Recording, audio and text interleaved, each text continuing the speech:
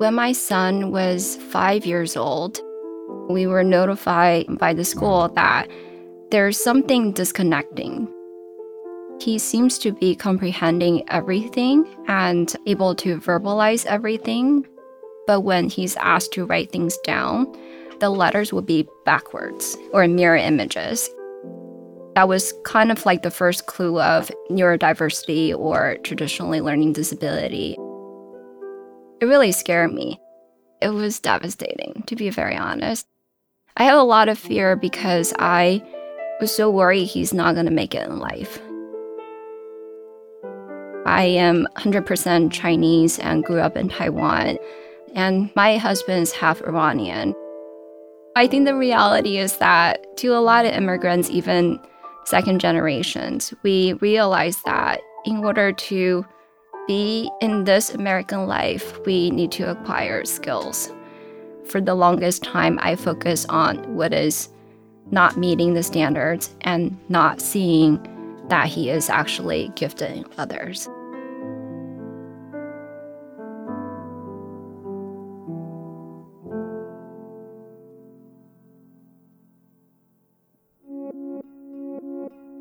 Welcome to the Science of Happiness. I'm Dacher Keltner.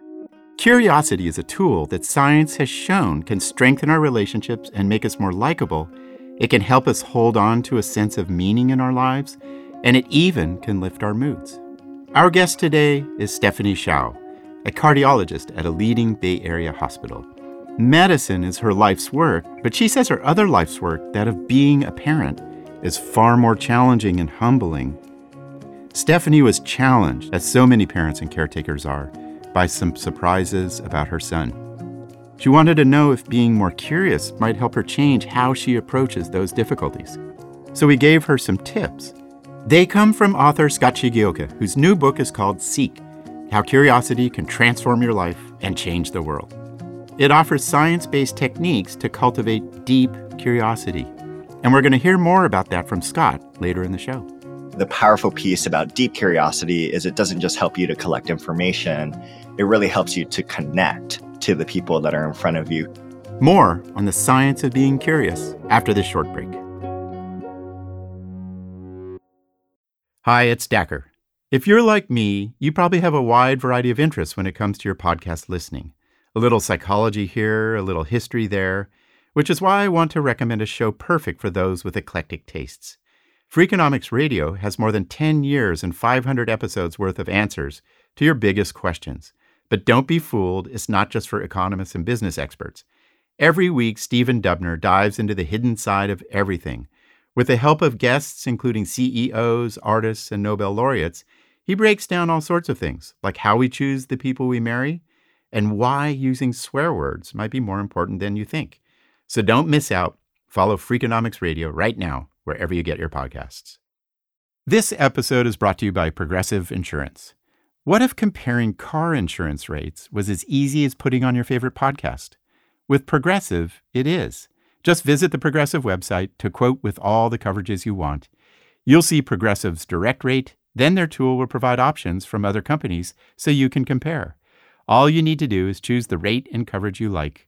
Quote today at Progressive.com to join the over 28 million drivers who trust Progressive. Progressive Casualty Insurance Company and Affiliates. Comparison rates not available in all states or situations. Prices vary based on how you buy. Welcome back to the Science of Happiness. I'm Dacher Keltner. Today, we're talking about how curiosity can help guide us through difficult times and enrich our connections with others. Our guest is Stephanie Hsiao, a cardiologist from the Bay Area. She's also the parent of a 9-year-old son who's neurodivergent and wanted to better understand and support him. She tried some curiosity practices based in the science of slowing down, checking assumptions, and making commitments. Thanks so much for joining us on our show today. Stephanie, today we're going to talk to you about your role as a parent, but parenting comes from our experiences as a child. And I'm just curious if you would tell us a little bit about your childhood. Yeah, I grew up in Taiwan until the age of 14 that I came to the U.S. Came here by myself, actually.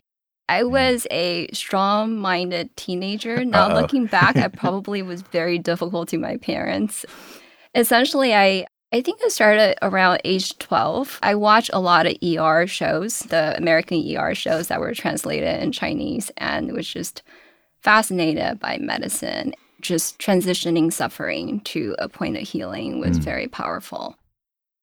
My parents said, if you really want to be a woman cardiologist or even any kind of physician, you have to go to the United States. Yeah. And I never stopped thinking about it. I pretty much just didn't stop talking about it from age 12 to 14 until they decided that, okay, So you packed your bags at age 14 and went to the United States? Yeah. They sent me to a boarding school in San Rafael. So you have a 9-year-old son alongside this busy career? Yes. What's it like being a mom of this 9-year-old son? He's a vibrant, really just probably the happiest kid I have known, always full of energy, very stubborn, has a mind of his own. And on receiving the diagnosis, I was terrified. I started kind of picturing worst case scenario and falling behind reading. How is he going to keep up? And I was like in fear. Why did you choose curiosity? I think for the longest time since his diagnosis, I have been doing a lot of research on remediation in terms of what kind of tutoring or service speech level he needs. But I essentially started treating him almost like a patient, but without really honoring who he is or what his true gifts are. And I just didn't know what does it mean to be a neurodiverse kid. And so I said that I want to get to know my son. You chose to harness for our show today the practice of curiosity, and I'm thrilled because I love Scott Shigioka's book, Seek: How Curiosity Can Transform Your Life and Change the World. And it has these following steps of slowing down, setting intentions, visualizing being curious, doing things to check our assumptions, being open to being wrong, leaning into hard experiences and making commitments. So talk us through what you did step by step. Like, how did you slow down and set an intention to be curious? The biggest, assignment I had for myself is I want to see my son as his whole self. I just told myself, you know what, for this whole month, I'm not going to harp on his homework. I'm not going to worry about his handwriting. I'm just going to sit with him and to see where his joy is. The next step is visualizing being curious. And so you've got this month and your intention is to really know your son. And how did you visualize what to do with him? And how did that change your parenting? I essentially started observing what brings him joy and his interaction with all of his friends and peers.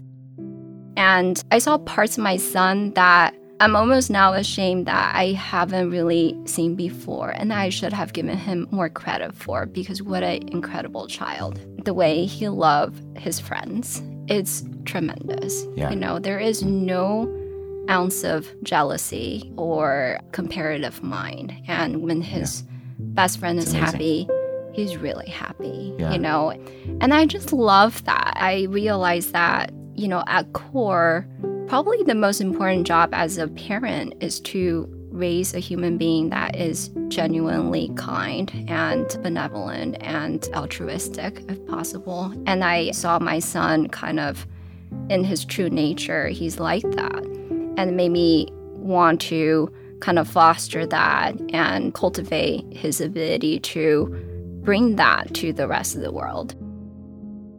It sounds like in this curiosity practice, one of the key pieces that you're speaking to is just checking your assumptions. I think the assumption would be there's so many theories of parenting out there. There's gentle parenting, respectful parenting. There's tiger mom parenting, and I think the latest thing is scaffold parenting. I think my assumption is that one of these have to work. And then in some way, I've tried all of them and nothing really worked. And I realized that actually the best parenting is just your relationship with this other human being, right? To develop that trust, to explore life together, and to be a place of safety. And the more I'm actually aligned with who he is, I think the better his life will turn out. And out of curiosity, this practice, often comes this sense of like, wow, I'm really open to how I got it wrong. How did you experience that?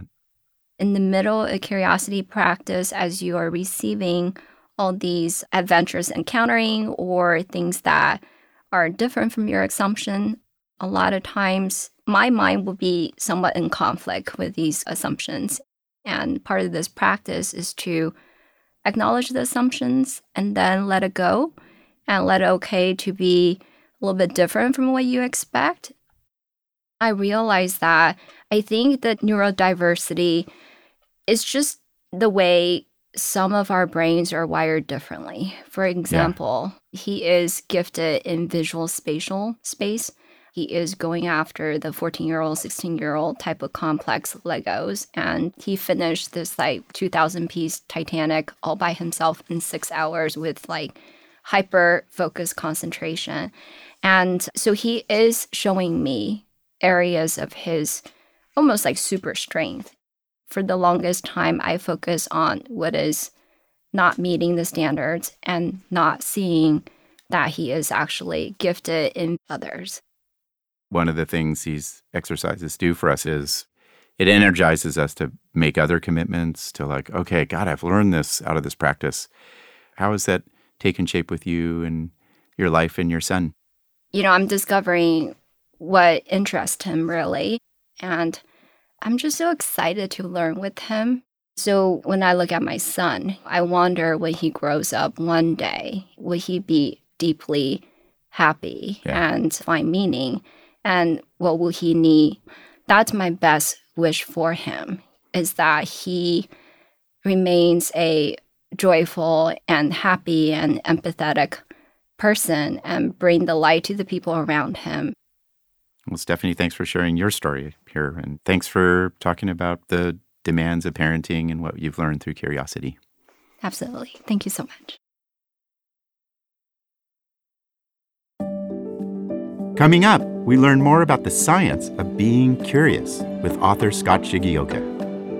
True curiosity is open-hearted, open-minded, not knowing what you're going to discover or uncover from someone else or from yourself, and being willing to be transformed by what it is that you actually experience.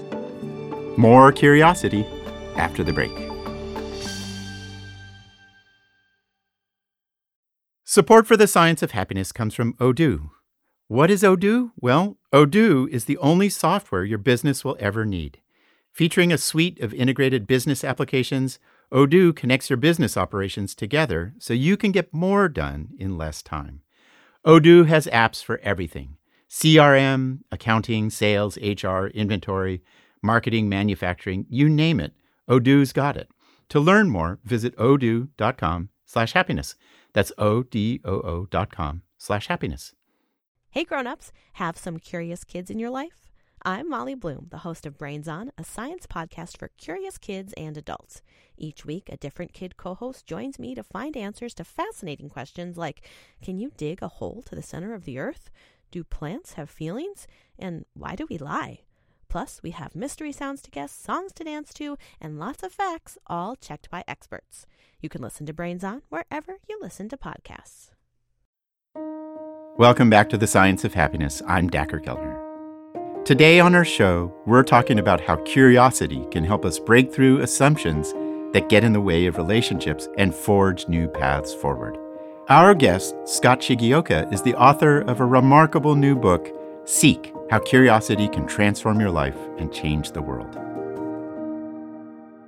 Scott, it's so nice to have you on the show. Thanks so much. I'm like beaming.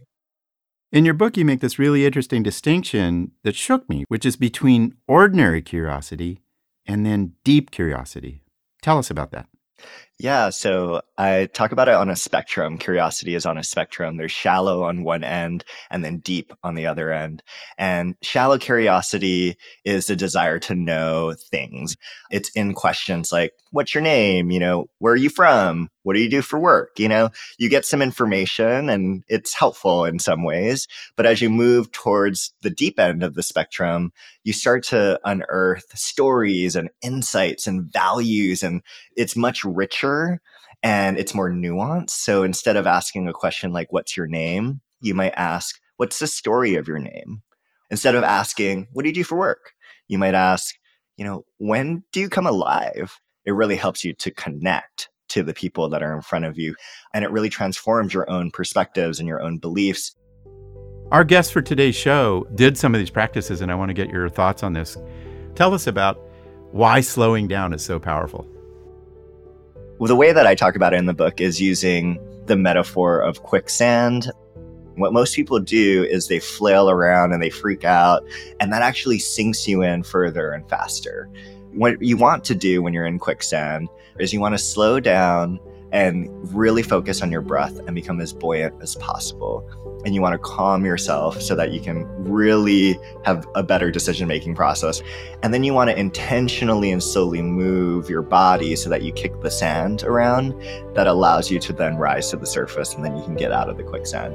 And, I like to say that we're all in quicksand in different moments of our lives. And sometimes our inclination is to add fire on fire.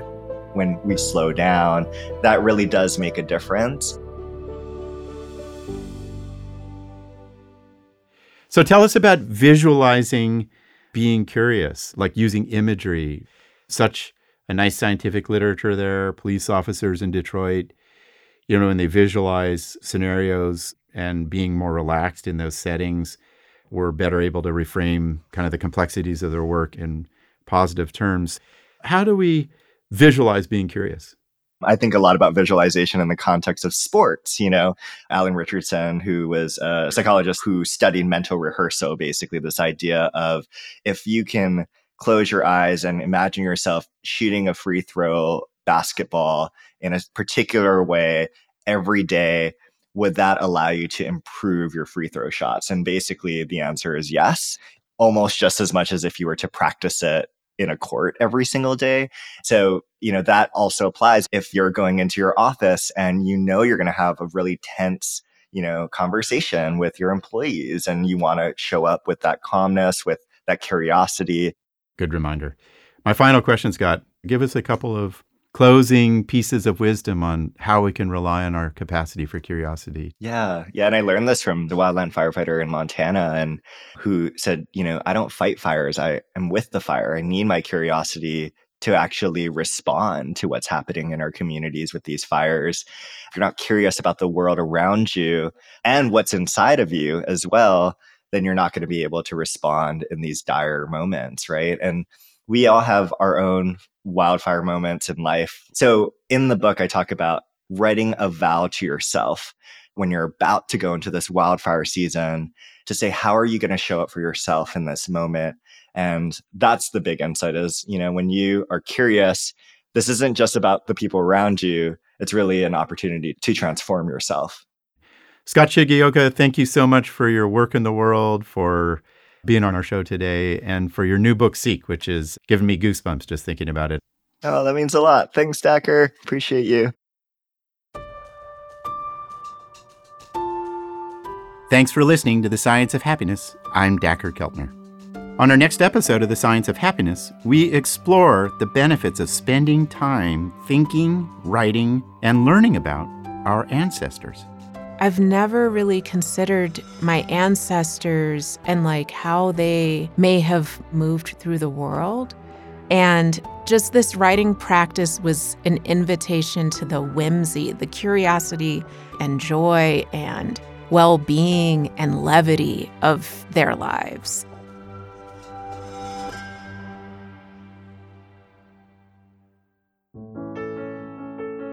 I'm Dacker Keltner. Thanks for joining us on The Science of Happiness. This episode was supported by a grant from the John Templeton Foundation as part of our project on expanding awareness of the science of intellectual humility. To learn more, go to ggsc.berkeley.edu/IH. Special thanks to Pauline Bartoloni, our producer for this episode. Our executive producer of audio is Shuka Kalantari. Our producer is Haley Gray. Sound designer Jenny Cataldo of Accompany Studios. And our associate producer is Maria Zuffer. Our executive director is Jason Marsh.